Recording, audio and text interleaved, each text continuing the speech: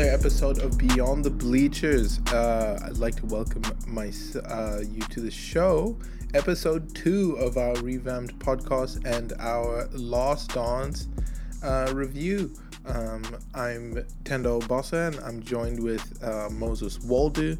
I'm clearly recording this after the fact, so you're going to hear a whole bunch of cool stuff that we're going to talk about today. Everything from episode 5 and 6 of The Lost Dawns, the ESPN special with Michael Jordan and the 98 Bulls, a bit of NFL stuff, and as well as a few things happening in the Champions League, UEFA, and European soccer itself. But it's a great podcast. Indulge, enjoy. Don't forget to like and subscribe. At the end of the podcast, leave a comment if you're using Apple Podcasts, and don't forget to subscribe if you're using Spotify and anything else. And enjoy. A lot longer and been performing at that level, and I don't think Jerry Jones, number one, believes that he can recover, and number two, can reach that height again. So I think that's why Dalton has, but Dalton can also be considered someone to just aspire, get the competition going. Maybe this will heat Dak Prescott up. It's one thing when you have a competition and want that. It's another thing when your star quarterback is not signed, but yet you sign past his prime, Andy Dalton, ahead of the man who's supposedly it's disrespectful. Your franchise quarterback. 100% disrespectful. I agree with. I don't agree with that at all, and I'm just thinking it's crazy. I would say to that point that in the front office and Jerry Jones, man, listen, I firmly believe that just because you've done it 2 or 3 times does not mean you know how to do it year over year. And Jerry, the family has produced quite a few champions. The Dallas appreciates what he's been able to do with that team over the years. But I think his involvement and even this tact itself, because it has his name written all over it. He's so involved in the team. I can guarantee you this is like a G check to Dak, right? Because think about it. Dak and Jerry have been at each other's neck over this contract since even before Corona hit. We've been talking about this storyline for months now. What does he deserve compared to other QBs? And he's been watching other QBs cash in. They've all been Teddy Bridgewater signing. Everyone's been signing mad money. You're looking at Dak and you're thinking, he's top 5. I think he had, before all this was over, his, if I don't even look at it, but apparently his QBR ratings and things like that, man was top, in terms of his position. He was still a contender. He's still one of the most efficient QBs out there right now. And he does not have a contract right now. And I think Jerry decided he wanted to move in and G-check because I think he felt like he was being run out of town a little bit, because what's his face? Running back out here ran through their bank account and wiped these bad boys out. I don't think Dallas really wants to be spending this much money on a QB when they've just bought out 2 or 3 big players, and I think Dalton's even a cheaper player for them. And I think they might hope that come whatever sort of spring training they're going to be getting into, that they might reassess and see really how competitive is Dak now that he has some guy breathing down his neck, right? That could be his best case scenario, or they could just be waiting to ship him out. But I mean that, Jerry, I don't know. I don't understand you at that point. I really don't. I don't think he's given it much thought, but this has definitely got his name written all over it. It's crazy.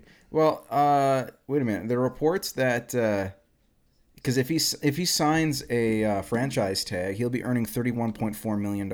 Yeah, he was going to be. I think you see, this would make him like what in the top 4 or 5 highest paid. You need, it has to be within like the top 5, like within that contract, right? It would put you in that. That's what a franchise tag would do, and it's for 1 season. Yeah. So the guy's earning $30-some million. Yeah. That's up from $26.9 million at the beginning of the free agency period. Ridiculous.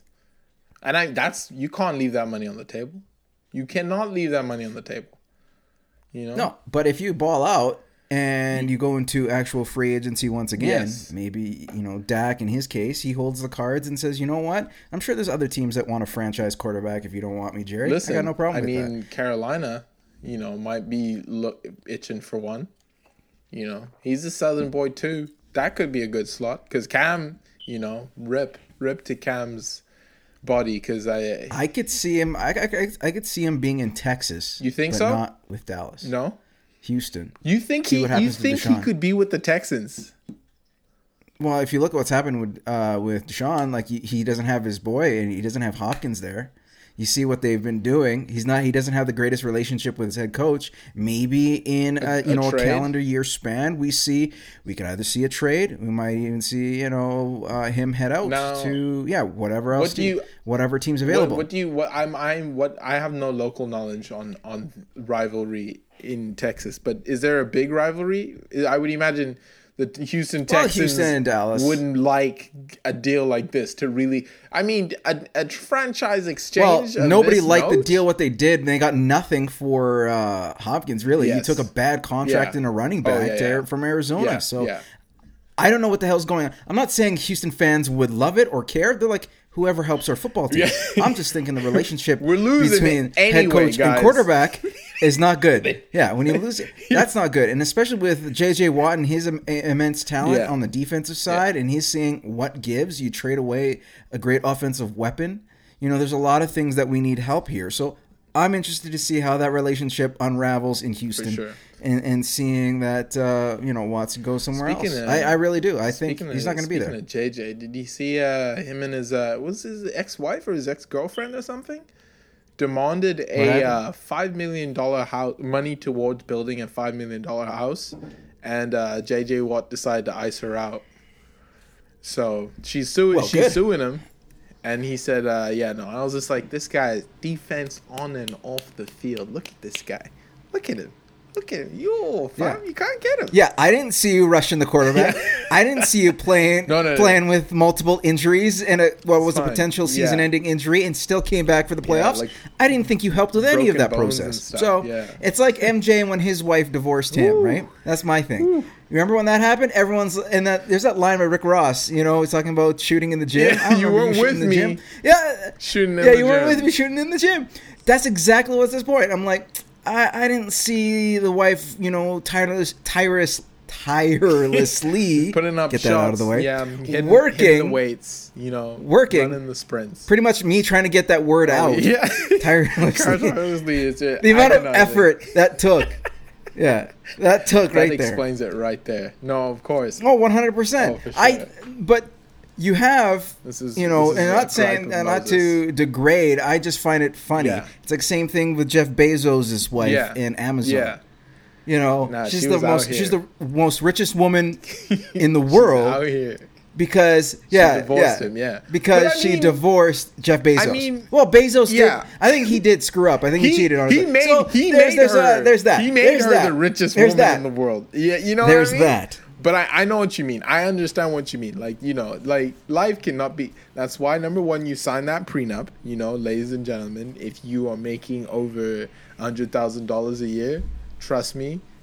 And that's talking from someone in a basement. So I don't know what the hell I'm talking about. But I do know this. Rick Ross didn't say that line for no reason. He didn't say he wasn't with me shooting in the gym for no reason. Because you don't want to be in that situation when you're looking down the barrel of, they said Hoff. Your lawyer says, they said Hoff. And you're saying, but, and then he said, no, they said Hoff. But then as it comes down to it, and then there's that story about Adele's, I guess former husband now, like ex-husband, and he got half her wealth. City and Boys I'm like, are on top. City Boys 2020. Yeah. Let's go. City Boys are on top. Yeah, exactly. He must be so happy because the whole time, like after they I think they separated. I'm pretty sure she was out here with Skepta, like she was out here living life. Talking to young black men, enjoying her newfound freedom. She's lost a few pounds, so she's feeling out on the town. She can go and kill it. Next thing you know, she sees that text. The lawyer's like, listen, hello from the other side of this subpoena. You are summoned to the High Court where you are going to give up half. So you better own your. That's equality right then and there. Listen. We are in a 50-50. I hope he buys some dumb stuff. He's like, I hope he buys jet skis, but lives in like landlocked areas. I hope he freaking commissions a painting to be painted and sent to the moon. Stuff like that, just to really burn through it. Just to be like, yo. But besides our weekly dose of like low-key misogyny, I don't know. But yeah. Hey. No. To me, that's a quality at its finest. It works both ways. Oh yeah. That's what we've been earning. That's what we were trying to do in the 21st century. Guys, we were supposed to be. We're trying to keep everything equal. I don't know if you don't know this, but. That's to a certain. Well, there's so much equal can get, but if you are equal stature, or at least someone who's making a significant amount of money compared to the spouse, usually when there is a breakup, the money is split evenly, right? Yeah. So if anybody's to blame in that situation, she should have gotten a prenup. For sure. Oh, for sure. Moral of the story. Oh, for sure. Moral of the story. Moral of the story. And I like Adele's music. I got nothing against her. Listen. I really do. I really don't, I should say. Not do. I don't have any problem. Don't have any problem with her. I like her music. I think... She can set fire to my reign anytime. Yeah. He wasn't in there in the studio when she was making those hits. But still, he wasn't. He wasn't. But listen, hey, man. When she got home after the studio, who was out here making pancakes, for little old Adele? You want some flapjacks, yeah? Some crepes? All right, whip up free. Want me to put the kettle on? All right, he's got it. But yeah, that leads us to the main event. What we came here for. Moses, did you catch The Lost Dawns episode 5 and 6? I'm hoping for a yes. Oh, of course. Absolutely. I watched it. I had detailed notes. Of course. I rewatched it again. Yeah. And I was finding clips I could on YouTube to kind of really get myself immersed in that whole vibe in that era in terms of that season. The biggest thing for me was the story, and they started the documentary off with Kobe Bryant and the passing of the torch. And it was very similar to what happened with Jordan in 92 when he was out in Barcelona with the Dream Team. Yeah. And how they talked about that iconic game amongst legends. And to be a fly on the wall to watch that game, it would have been truly remarkable. The amount of dollars spent in order to see that magnificent play would be worth it 100%. Sure. No matter what lifetime you were. Put yourself in massive credit card debt. Take a second mortgage or third mortgage on the home and just go watch something that was as spectacular, because you're never going to see that again.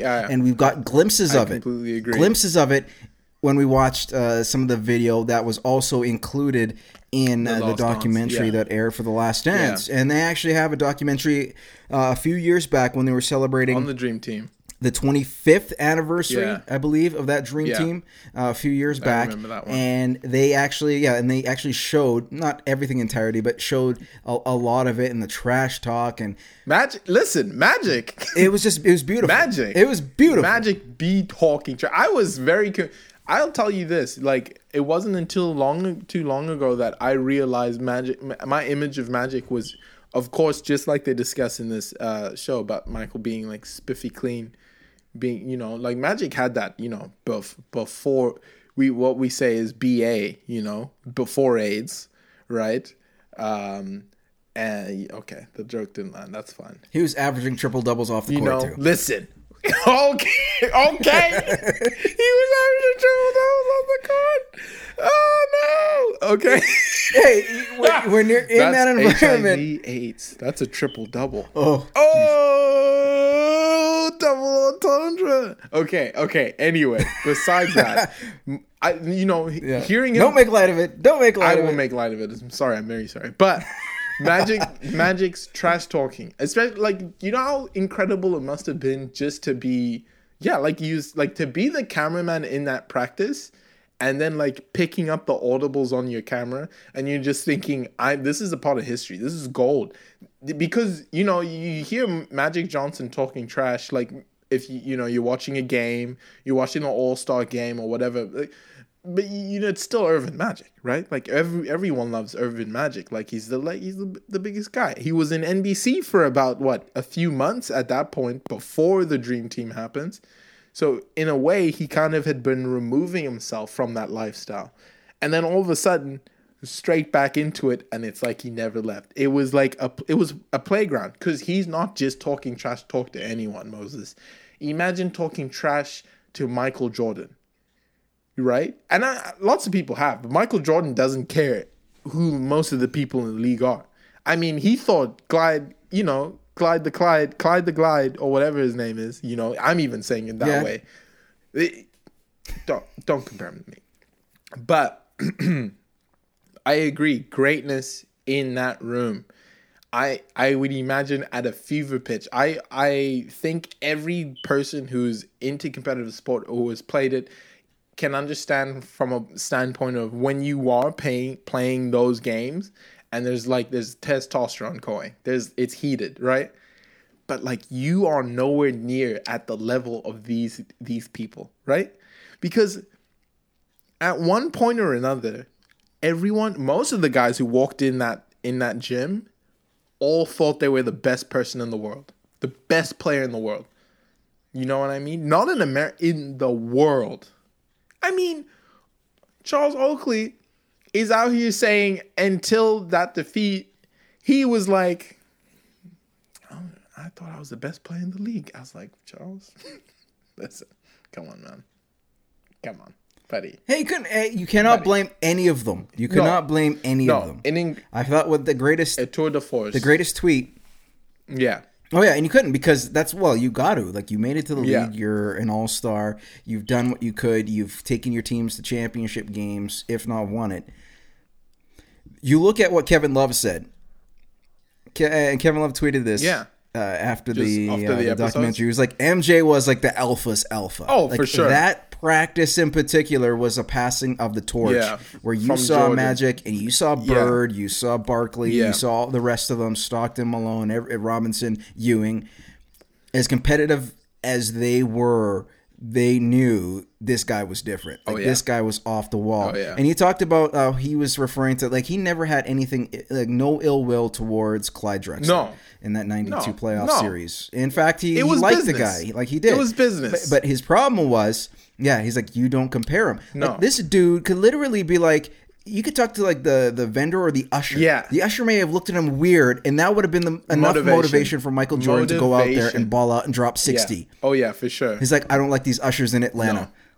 I'm going to drop 60 and make sure that they watch it. Because he found whatever he could, even if it was manufactured in terms of hatred, he would find a way to motivate himself, and it wasn't anything personal. He needs a point of reference, right? And I think that's my takeaway, I would say, from this is like that obviously we're getting everything in 2 episode snippets, but it is obviously I think the most important thing will be at the end when we hit number 10 is to just go back and start it from the get-go and then just watch the complete series through where everything's connected, so you can kind of build like that a more coherent picture. But one of the things I think we are all noticing is, definitely Jordan's ability to create an enemy, like to motivate himself, to self-motivate, right?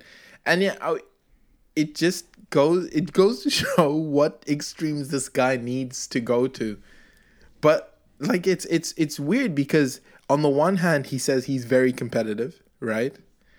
On the other hand, you can see this competitive nature and how he is beats at him.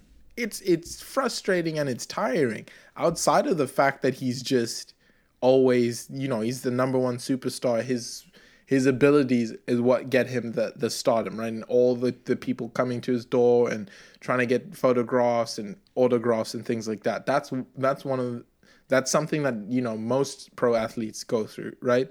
But him on a personal level, right? I did believe him when he was saying, when he had that scene, he's laying in the hotel room, lying on his back, like smoking a cigar. I'm thinking, man, I couldn't even imagine his off peak, because that's not even off peak. He constantly needs to be in the realm of competition, is what it seemed, right? Because if it wasn't on the court, he had to be gambling, he had to be playing golf, he had to be doing something where there was the odds were stacked against him. He couldn't turn it off, right? It must have been excruciatingly painful to like not even just be like him on the days where your body just can't take it, but maybe even be around, I don't think Sam Smith was pulling any punches in that book when he was talking about how some of the people viewed Jordan. And he was abrasive, of course. He demands the best, right? But it's like, is he demanding the best from you, Moses, because he thinks you can do better and help him win? Or is it because the man he just takes competition to the nth degree, right? Losing isn't an option because it's important to strive for greatness. No, it's losing isn't an option because psychologically Michael Jordan couldn't get there. BJ Armstrong mentioned something that was great in that documentary in the first part of it, episode 5. And it was, we played basketball. Yes. We played the game of basketball. For sure. Michael Jordan played the game to win. He played to win. That distinction. And he referred to it as like a cheat code. He understood the game. You might say like Neo from the Matrix. He's seeing everything in zeros and ones, right? Yeah. So he's not there just to play the game. He's like, let my teammates play the game. I'm going to play the win. And how much of that, when you talk about challenges, a person who's a competitor wanting to find someone that's going to take him to the next level, was fatiguing in that sense that you've already, broken the code, you've already achieved greatness, you just come off with 3-peat. He's burning himself that's down, only man. been done, 3 or more championships done in a row, successfully. Yeah, was only done by 2 other teams prior to, in the Lakers and the Celtics. Yeah. So, you've already achieved that pinnacle, and Magic never did it. You never saw that with Bird. No. You never saw that with Isaiah. Yeah. You were the first in that modern era where sports was big to say, hey, I just put myself on Mount Rushmore. Yes. And I think there was a line there that was very similar to that as well. Now, my thinking of the whole situation is all the extracurricular stuff and the challenges that came with it. Yeah, let's get into that. You talk about the gambling. That, to me, was very interesting in the sense that I think people overblew it. I think you talk about the competitive side of things, and he just wanted to be competitive. Yeah. And then it just all of a sudden was, you have a problem. Mm-hmm. And I love Ahmad Rashad was like, this dude wanted to come, after he broke his silence going into the playoffs that year. Of course. And he's like, yo, you got a camera ready? Like, sure, let's get this thing going. And then he's doing the interview, and he's got the glasses on. He's like, it didn't help him. I said, Michael. And it didn't help him. Michael, never stop being you, my guy. Shades on, blackout. Lights on. Yeah, it didn't help his cause. No, not at all. It didn't kill him because people are like, he's probably hungover after a night in Atlantic City. He probably just came from Atlantic City, took his own charter bus, and got to the rink or got to the arena.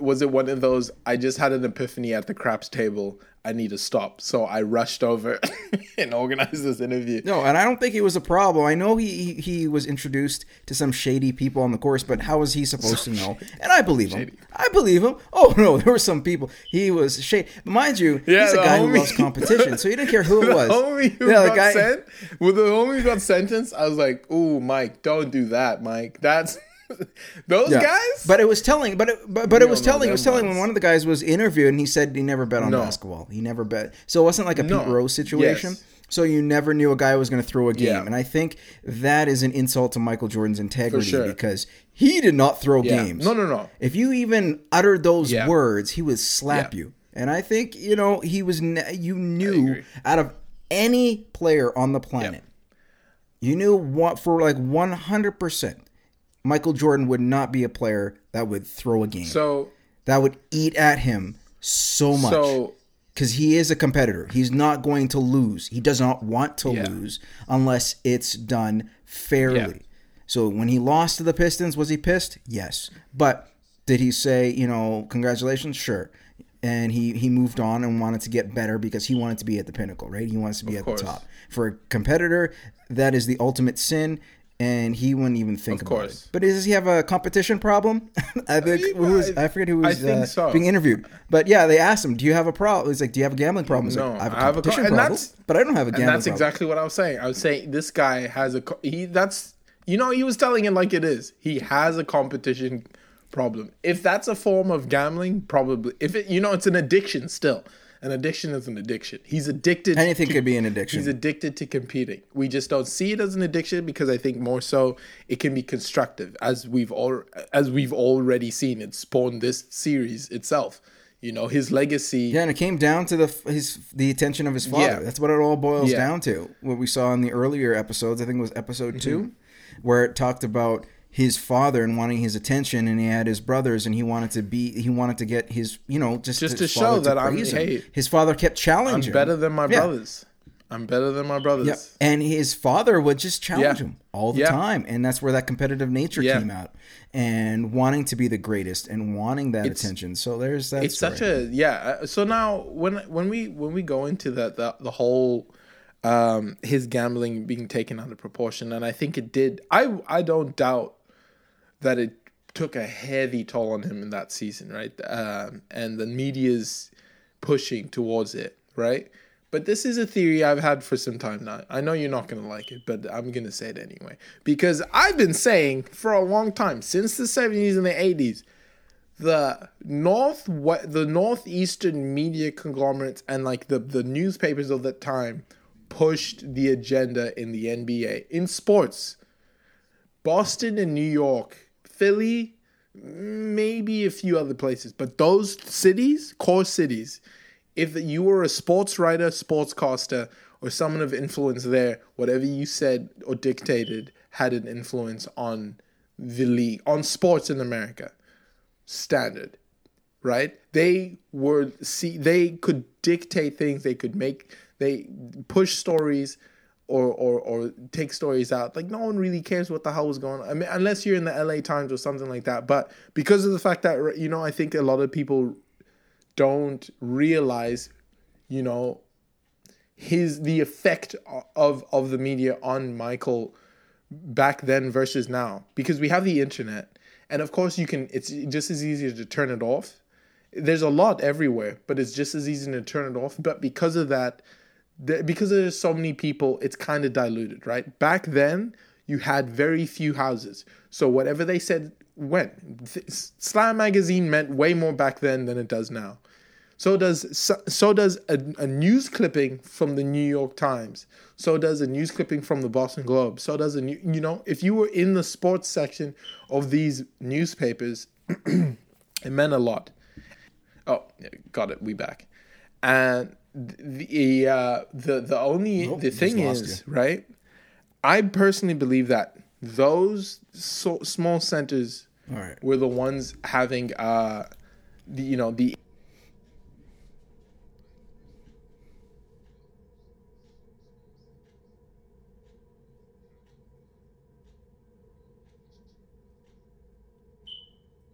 and because of it,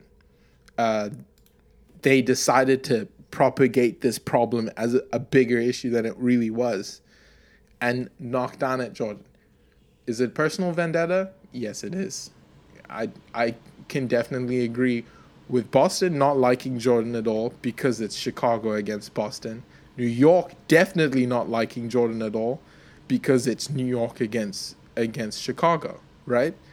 Like, if you have the team that is beating those teams, the newspapers and the media are going to write you off. And if they're the few who are out there, they were the gatekeepers of that time, right? So they could make this storm a lot bigger than. That's what I personally believe. And it was only that slow transition into TV, right? It was only until, like, you know, going for those interviews with the homie over there. What was his name? Al something. The guy we just referenced right now, that he came for the interview with. Just having those one-on-one... Ahmad Rashad? Ahmad Rashad. Having those one-on-one video interviews were so much new and actually helped a lot for him to get his... You know what I mean? Like, to physically have the video evidence of him saying how he felt and what he meant, right? Versus clippings, because that's how everyone used to get the news, on the newspaper. And if you have 2 or 3 guys who are just dictating what's going on, like, there's you how can you beat them? You know what I mean? Like, the pen was doing way more than what he could do even on the court at that time. It didn't matter that he could score 40 points. It didn't matter he could rebound 10 times in a game, right? It didn't matter that he could win MVP. Because he decided to go to Atlantic City and he got home at 1 a.m., all of a sudden, you know what I mean? That's kind of and it came down to that squeaky clean image that he had, or that appeared, right? So he had to live up to this certain image that was being portrayed in the media, which is honestly not fair. And one of the things that was, no, it isn't, because no one's perfect, and it just this reinforced that. When you watch and you're like, the dude's human. Like, the dude's not going to be perfect, clean cut. Like, he's got a lot of things, skeletons, that right? He's doing 100%, and that goes for everybody. Yeah. So when I hear the comments from they showed clippings of the talk shows, in radio sports talk shows, and they were just like blaming the guy. I'm like, for what? Did he do his job? Yeah, the dude dropped 40. He's broken. Why are you complaining laws about him? The fact that he did not break any laws. And you're like, let the man live. And and I think there was one thing that I've always been a big fan of Stephen A. Smith, and one of the things, and the reason why is just his think, like the way he rationalizes certain situations. And one of the things I appreciate was, whenever you're in the media business, there's always scoops. You wanna you always want to have that story. 100%. Well, there are times when he's seen, like, in his time, with sports athletes that have gone and they were doing something. It may have at the time may have been illegal. Oh, you mean? Are you talking about some guys in Philadelphia who needed to be granted clemency? Well, there's a lot of things that go on. But listen, there's probably more than we know, and there's a lot of people. There's more things than we know. Never mind the serious allegations. But yeah, let me finish. Okay, sorry to interrupt. Yeah. No, but he talks about, like, even like people in the club, and they're doing whatever drugs it might be, and he knows that they're doing it. He sees them doing it. And his thinking is, look, I'm not going to report on this because this is your life. Yeah. What you do on the field, what you do on the court, what you do in your venue, that's what you're getting judged upon. Yes. Now, if all of a sudden, say for example, if a player gets in trouble with the law, that's out for the public. Like, that's out for the public. Then he's like, that's totally okay. Or in trouble with the league, right? So if they violate league anything rules. anything that is public record, is fair game. So, but if a player is going, if a player is going to be out there, off the weed, if he's going to be, stay off it, Snoop people. Dogg in a Greenwood, it was a green off room. The weed, guys. But even if they're doing some kind, other drugs, other activity that would be considered shady, but still, like, that's their life. Yes. Like, he's not gonna dog them, or he's gonna snitch on them, because it's like, that's not my job. Yeah. I'm not here trying to get some stupid scoop. Mm-hmm. You get in trouble with the law, that's different, because then that's all of a sudden public record. I can go and access who did what happened, but who got picked up, etc. Yeah. So I'm like, I appreciate that, because you got to let these people be themselves too. Yes, they're in the spotlight, but at the same time, they're like us. I'm sure they have some kind of vice that they enjoy. And especially when you're attracting a lot of money, more vices and people who might not necessarily be the most ethical will come your way. Yeah. But even then, if a player is not getting in trouble with the law, if he's, he indulges in whatever it may be, then in that sense, that's not for me to report unless the person gets arrested. Okay, so Moses, I have a question about that, because that's kind of one thing I did, I pondered while thinking about it. So now, in comparison with Jordan, like we're saying, his image had to be squeaky clean for the NBA, right? But it was a different time, so it was difficult for him to be who he is, right? Do a tenth of the things that he, would have wanted to do in his career, right? Now, but then today, with media being everywhere, Dion Waiters can do whatever the hell he wants, and still be a potential pickup for the Lakers, who would have been bound for the finals, in my opinion. So, you know what I mean? Like the difference in terms of perception. But I wanted to ask, now the child, the love, or at least the golden child of the NBA being LeBron James, he is now the squeaky clean guy, right? That's what we all perceive him as.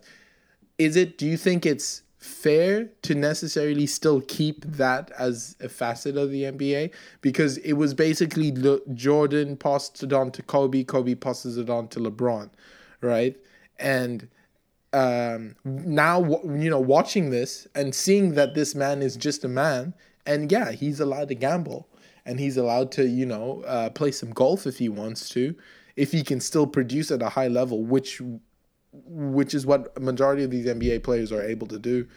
Is it fair to ask someone like LeBron to still be who he, to still be the cleanest guy in the league? Because we have to be honest. We know LeBron James on TikTok with his kids. That's great. That's great, LeBron James. LeBron James on Instagram with his kids. That's great, LeBron James. But that's not all of LeBron James. So what? No, especially with the news that came out the last couple of days about. Listen, hey man, it was not a matter sleeping of with a 22-year-old model, engaged in an affair with a 22-year-old model. This is what I said. I said it was never a matter of if; it was a matter of when. It was boundless. Every year that every girl would say, I'm not saying every girl, would be like, LeBron is so loyal. I'd be like, it's a matter of when. And let me tell you something. If Jay-Z is out here, it's not safe for any of you ladies. Let me tell you. I'm kidding. Kind of. But what are your thoughts? What are my thoughts? Yeah. Okay. To implement a, godlike, divine-like pressure on a human being is not fair. Yeah. I know Michael Jordan referred to himself as Black Jesus when he was on the court, but he was nothing but, all right? Yeah, he's nothing like Jesus Shuttleworth. No. Not even then. The actual Jesus would be like, look at me. Yeah. I know. I'm not too sure, guys. Yeah, we look at the records of a lot of these people, and there's nothing wrong because they're human. Yes. They are extremely flawed. Yeah. MJ is flawed. Of LeBron course. is flawed. Of course. That the whole point is the pressure that's being put on them. There's a difference between being a role model, because there are role models who, rise and fall, and then they rise again. Because you know why? That's life. Yes. When you're younger, you'll do stupid stuff. And what happens? You're like, okay, I learned from that. Wasn't smart. No. But you know what? I'm becoming a better human for it. You move on. Yeah. I think in the cases of a lot of pro athletes, no matter what, we're going to make those mistakes. Mm-hmm. And it's, I think, unfair to put all these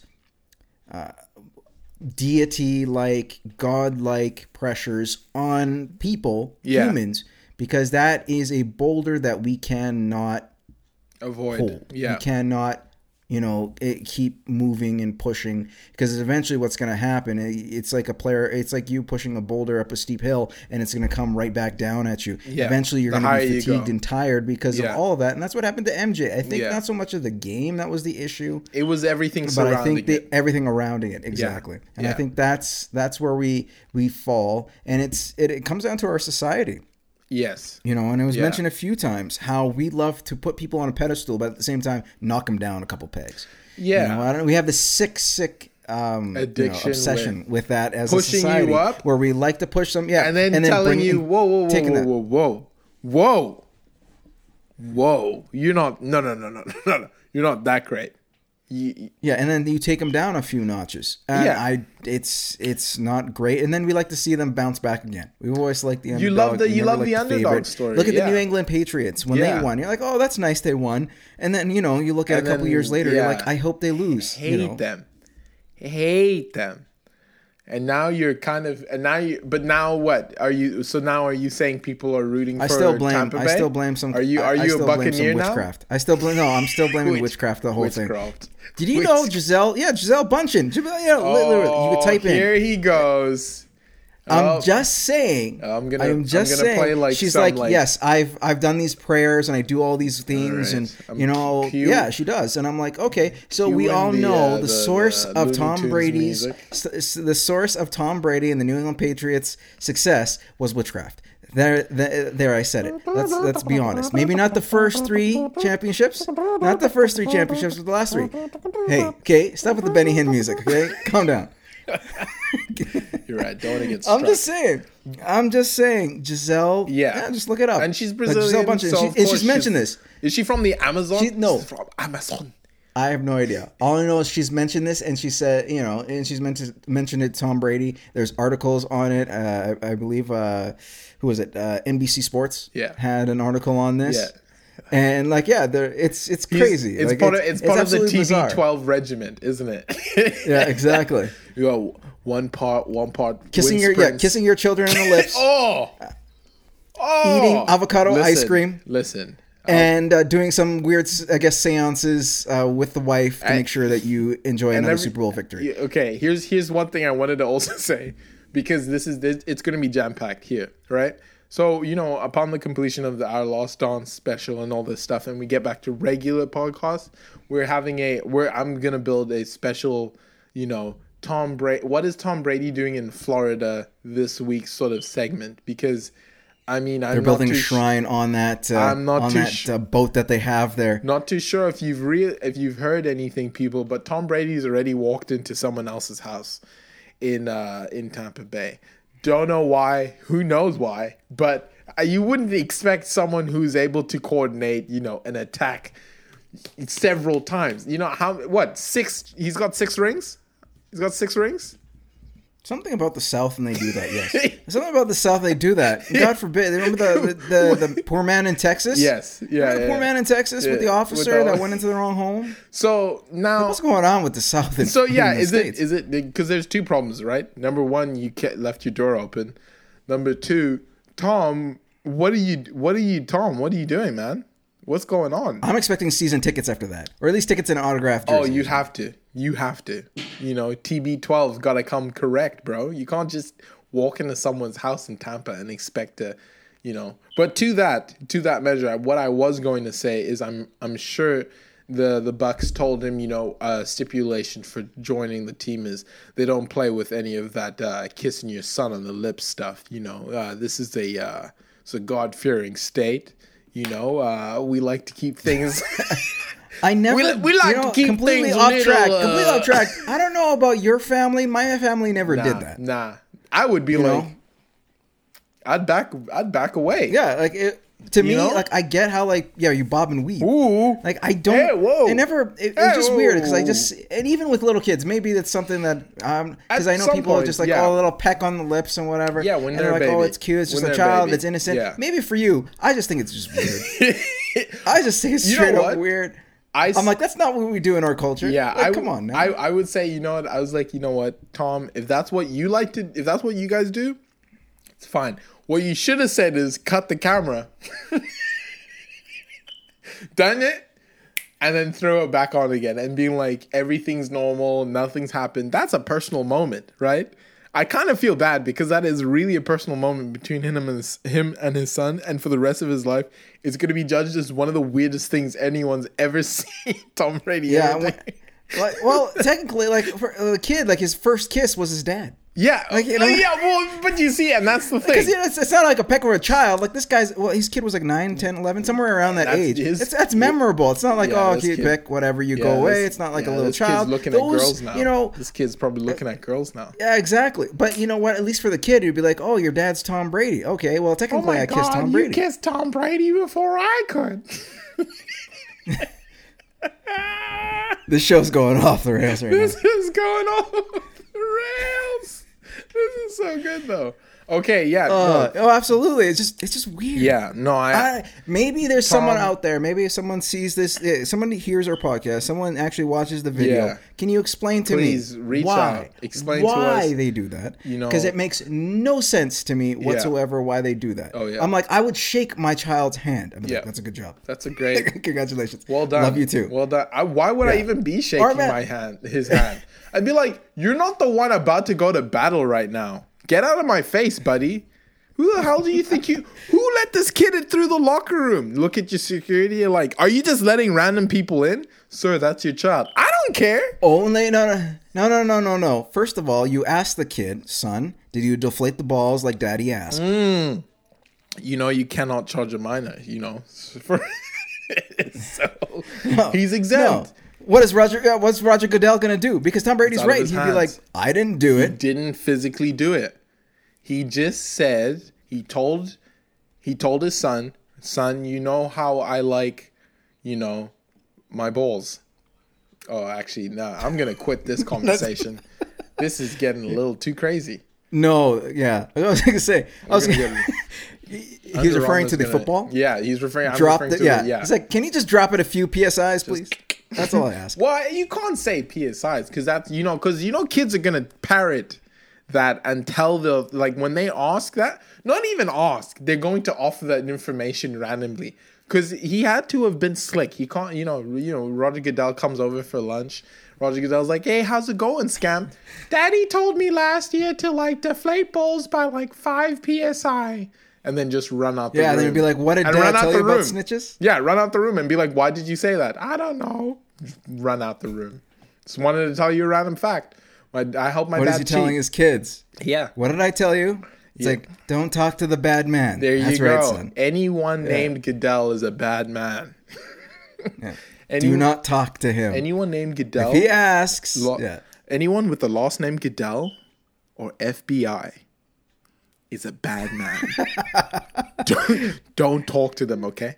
Don't. You didn't hear a thing. Anyone now who you can add Belichick to that list. Yeah. Whoa. Yeah. Bad blood. Do you think they actually have? No, there's no way. Because, to have bad blood, someone has to have a functioning heart. You know what I mean? And there's one of the two doesn't. And you know who I'm talking about. I love Bill for that. Yeah. I think he's crazy. I think what he wants to do right now, because some of the moves are like, really? You only got this? You got this? I think he's trying to tank so they can get Lawrence in next year's draft. I really do. That'd be sick. Do you know? I want him to. I really do. I want him to leave. I want him to leave New England.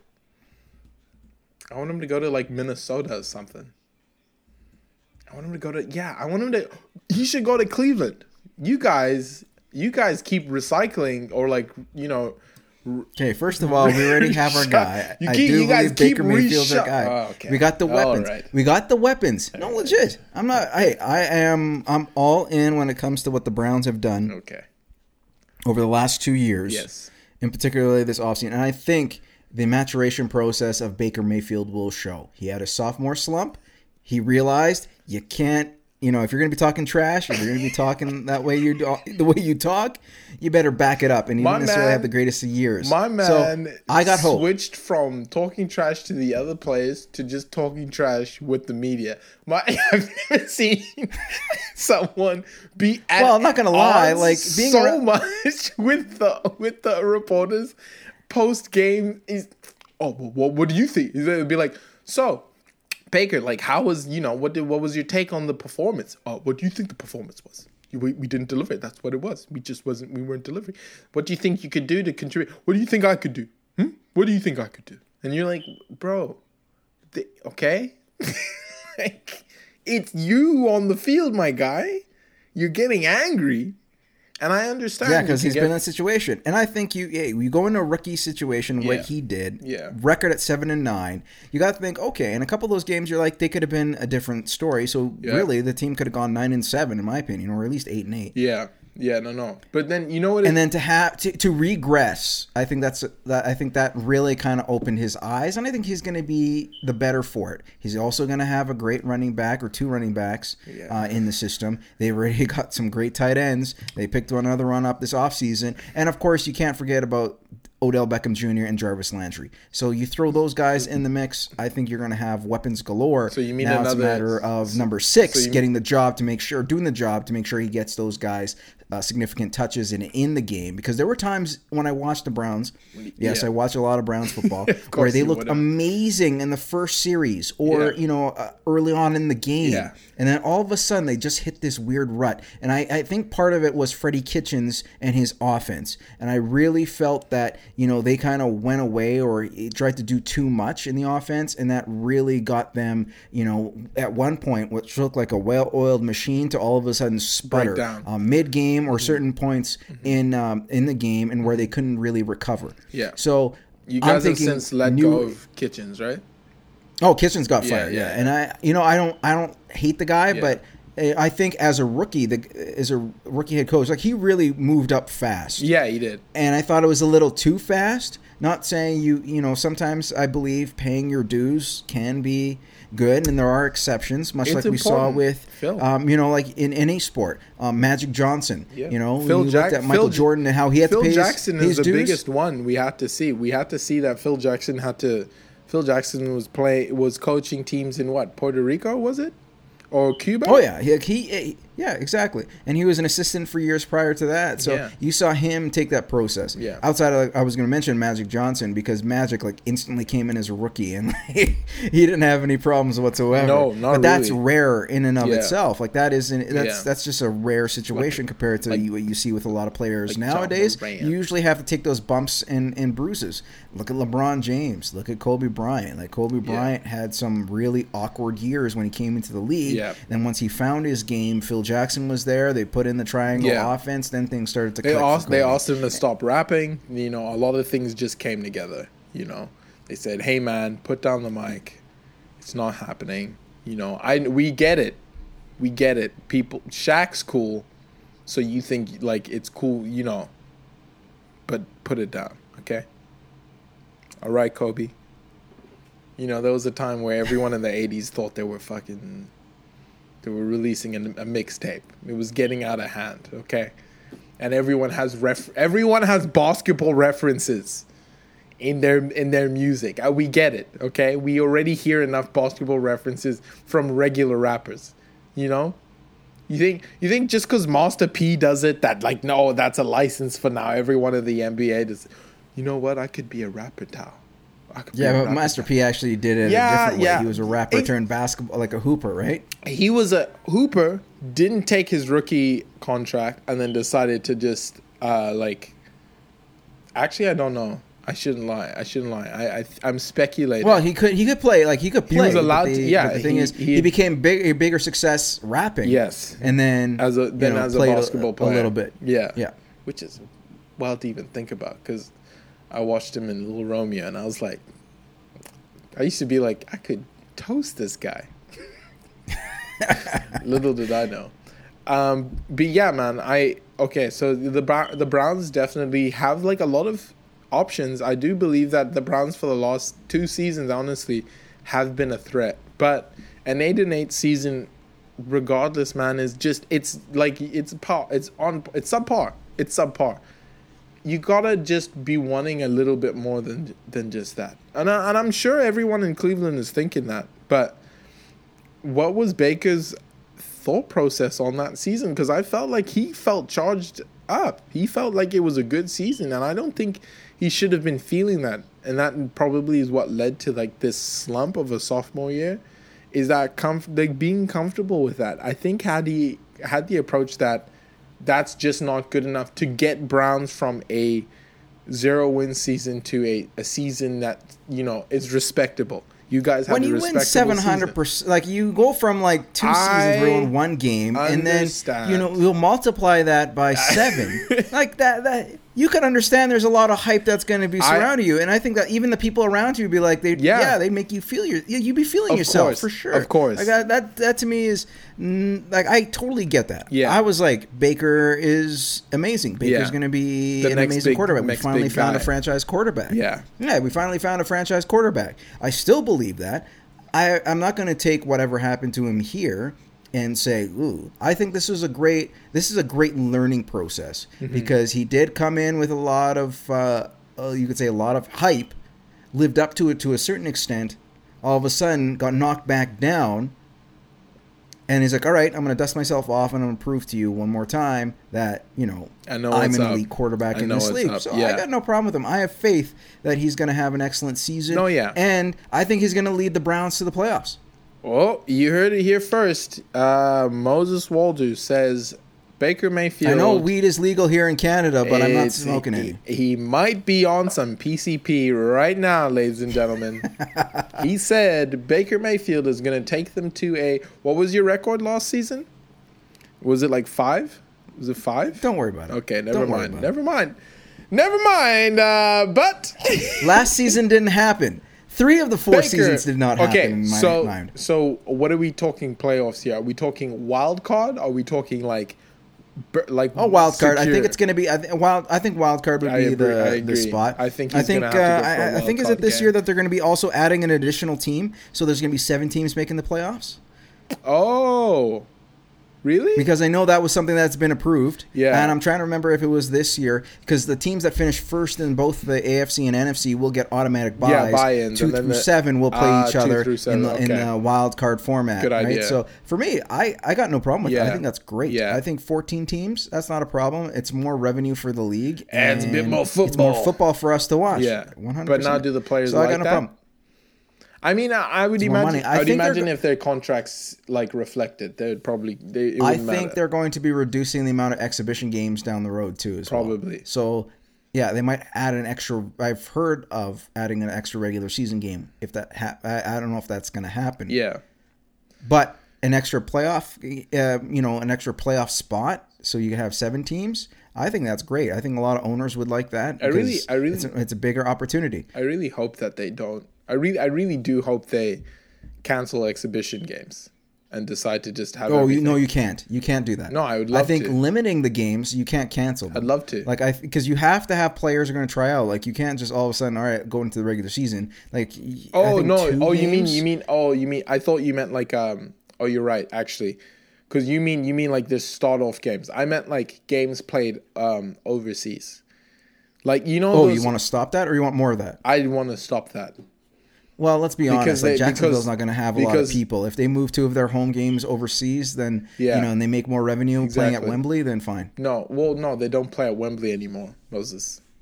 They play at the place that no one likes to go to. Okay, play at Tottenham's new stadium, and I think it's fitting if they lose that contract. I thought you were going to say Newcastle for a second. Why? No, it's not that bad. No. St. James Park is beautiful, great place, but that shithole that is Tottenham's new stadium, they built specifically, not specifically, partially to host NFL games. That's why it has the latest technology, so they can flip the field specifically for NFL games, NFL experience games. So they come to London every year specifically for that stadium because it has the technology to do it. It's way better than Wembley is, right? What I'm saying is, cancel the agreement, leave them destitute, and make sure they don't collect on that revenue. I get it. That's all I'm saying. You hate Tottenham. Okay, I didn't say that. You said that. All I'm saying is, make it difficult for them. Well, I get it. Okay, sorry. I'm sorry, people. I digress. I was gonna say, like, where's your Arsenal flag? I can't see it in the closet. You know what? It's No one's. What's that red thing? No one's doing sports right now. No one's doing sports anywhere right now, so it's fine. Okay, we don't need to have a big deal about who's not wearing what and what position a team is versus another. It's fine. It's whatever. It's fine. And on that, I also wanted to get into what you've been paying attention to the some of the leagues and how UEFA is looking to, what the ultimatum is a bit more. I think I like this move. I think you want to keep football going. Yeah. Having neutral sites is going to really, because we got to kind of wrap things up quickly here.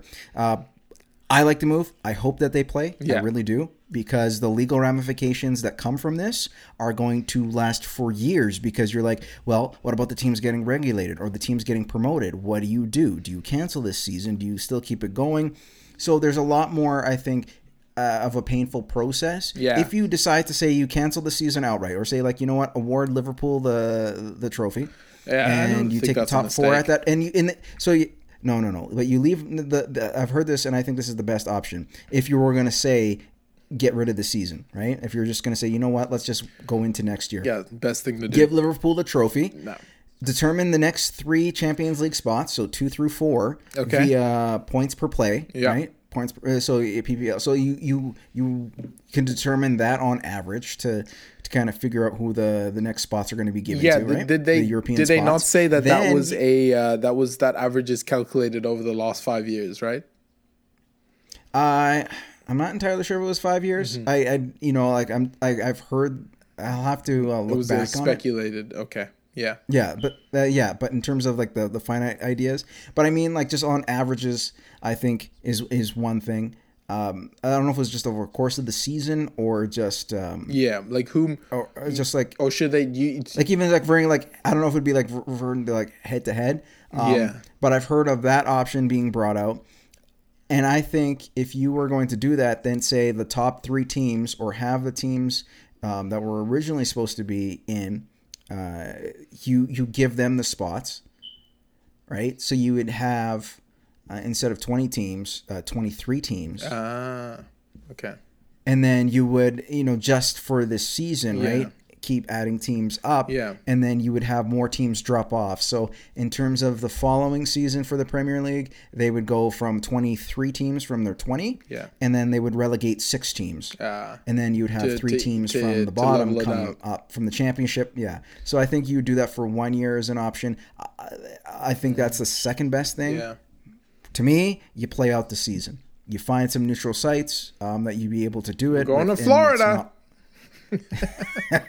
Yeah, exactly. We're going to Disney World. We're going to Disney World, people. Disney World resorts. Yeah. I think that's, to me, is the most logical. I know Atlanta has a beautiful stadium. La Liga is planning to come by to return, and Serie A is planning a return as well. So they've been given the okay from the Italian government. A lot of these leagues have been told that they are able to resume practice, let's say that, behind closed doors, and then if they will play, it will again be behind closed doors for the remainder of the season, right? So to firstly tell everyone, it's not normal. It's going to be like highly supervised. Everyone in the arena gets tested upon arriving, and everyone has to be tested when they leave. Or some form of that, some sense of control. They're gonna have to do that, and you play behind closed doors, which I know Eastern European teams are familiar with. Thanks, guys. You guys are great. Thanks. What I say to that is because when you look at France, because what France did, and I don't know what it bodes to. Is it just their reluctance to give it a try? But they had already declared PSG the champions, right? So they in their minds, their league is over. They're done for the 2019-2020 season, as opposed to everyone else in Europe who's now, because at least in standing, they know who first is, so they know PSG qualify for next year's Champions League. And I would imagine that because they take PSG as number 1, wherever you placed is wherever you are. So if you were second, you're second. But you know what I mean? Even if mathematically you could have ended up 5th because the point spread was so thin. The margins were so thin. So they've conceded. I wasn't too sure if that would be something that other leagues were willing to do, because, I mean, France is a very big league. That's a lot of money that they left on the table, a lot of ad revenue that they left on the table. Right, so to have already lost Champions League, because that's a vacated There's no champion for 2019-2020, basically, is what we're conceding. But they already know who's going to be coming up next year for Champions League. I just wanted to think, I was just thinking, is it something, preferably an idea that other countries should be looking at? Or should it just be you look at, for example, the Eredivisie, they did that. They awarded Ajax the title. But I think it's fine, because if you look at, for example, like with PSG, they were going to be a lock anyways. It was the teams we already knew who would win. It's the team. And Liverpool has such a substantial lead that, you know what, I don't think anybody would have caught them, even if they had a crazy collapse in the final month of the season. So I personally think it's totally fine. You award them, because I think people would be like, that's fair. Even though Man United is not a big fan of it, here's the thing for you, Moses, right? Because I think the EPL's in a bigger issue, because their second biggest team right now is Man City, and Man City are mathematically still able to win the Champions League, to win that number one, right? And they have nothing left to... Well, first of all, they have other bigger fish to fry. And that's the problem. That's being banned for 2 years and losing all their players because of the financial fair play. And that's what I was saying, is the fact that they're stuffed. Corona or not, next 2 years, they're stuffed, right? So is it fair not to at least give them the players the opportunity, one last go at the league? So for the EPL, does it make sense still to... No? Okay. Well, I'm not saying if you're going to that. I think just in regards for just from a legal standpoint, I was joking there, but I mean from a legal standpoint, you let them play out the season. Yeah. You play out the remaining games because that's the best thing you can do. Yeah. You don't... I would say cancel the FA Cup, cancel any of the other league play.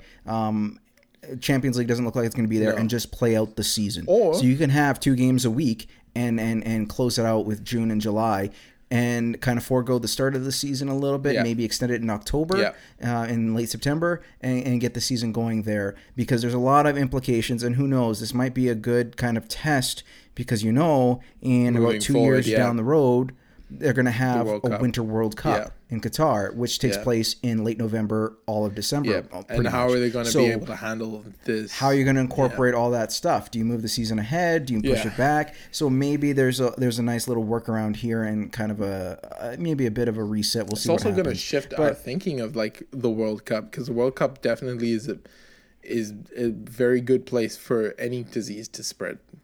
So I think that's also going to shift things around. Well, I think testing will be out there. I don't think you can really shelter yourself too much. No, that's another topic in and of itself. Oh yeah, I think what purpose you're doing, because you're It's not a good idea, because you have, I don't know. There's a lot of things out there. I think I just say that to. That's another story. Just say that to say, like, Qatar's not making things easier for it. The things aren't getting easier for Qatar, because it's Qatar. Where we've been told, Moses, that we need to go to Qatar for a World Cup. And I'm not too sure how familiar you are with the sport of soccer, but usually it's played outside. And those are good sunny days. Most players, you could even, if you track back and ask them what World Cup experiences were like, they could say things like, it was 35, 34 degrees, very hot, right? That's 4 a.m. in Qatar, sir. In Doha, the sun hasn't risen yet, and it's 35. So that's why they're moving to winter. Cool. So I'm talking about 50 degrees, and I'm talking about a winter. I'm talking about winter in Qatar. You think I was talking about summer? That's a joke. It's a desert, people. Okay, I don't know what we're doing. What are we doing? I think everyone deserves a fair choice at hosting, but obviously we all know this was not done fairly. Nope. But that goes on to me saying, Man City, I think, deserve maybe a best-of-7 series with Liverpool. I think the rest of the league, we just resign ourselves and say, okay, we tried our best. Arsenal, definitely, we need to hit the drawing board. But the first 2 teams who mathematically could still, either team mathematically has the ability to still win the league, go to Wembley, Lysol the whole stadium, behind closed doors, throw up the big HD 4K cameras, and you play a best of 7 over the period of a week, just like they do in the state, just like they do here,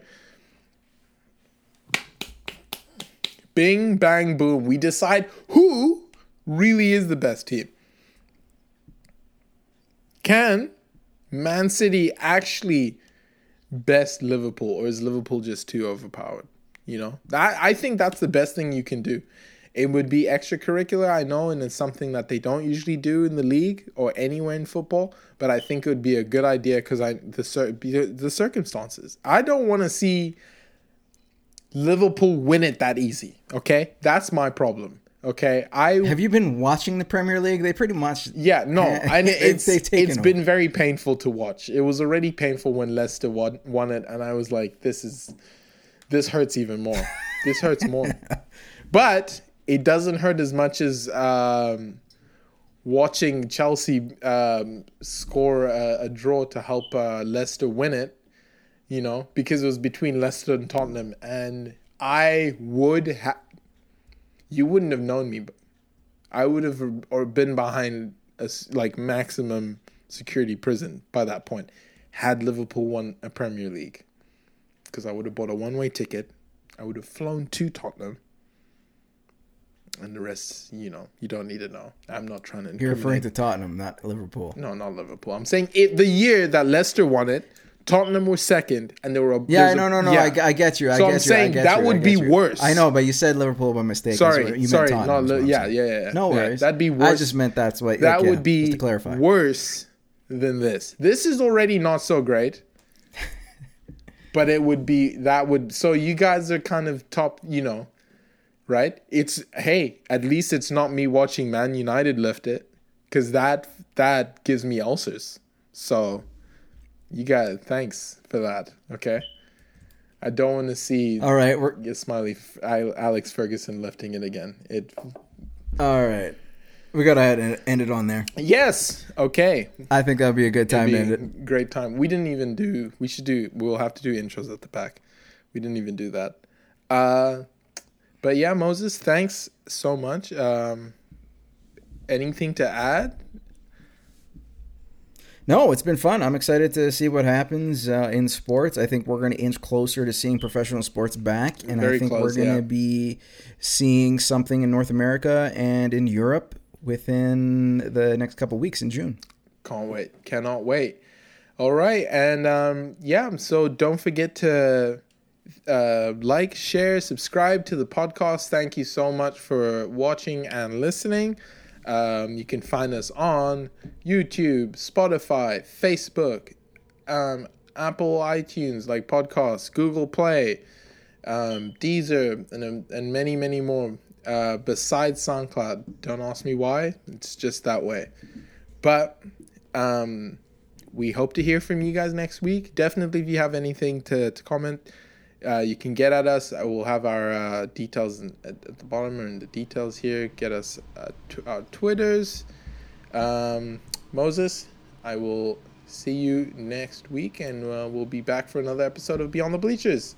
All right. Good. Absolutely. Looking forward to it. All Episode right. 7 and 8. We'll do a recap of those. Let's do it up. All right. Of The Last Dance. Bye. This podcast is a Collab House production.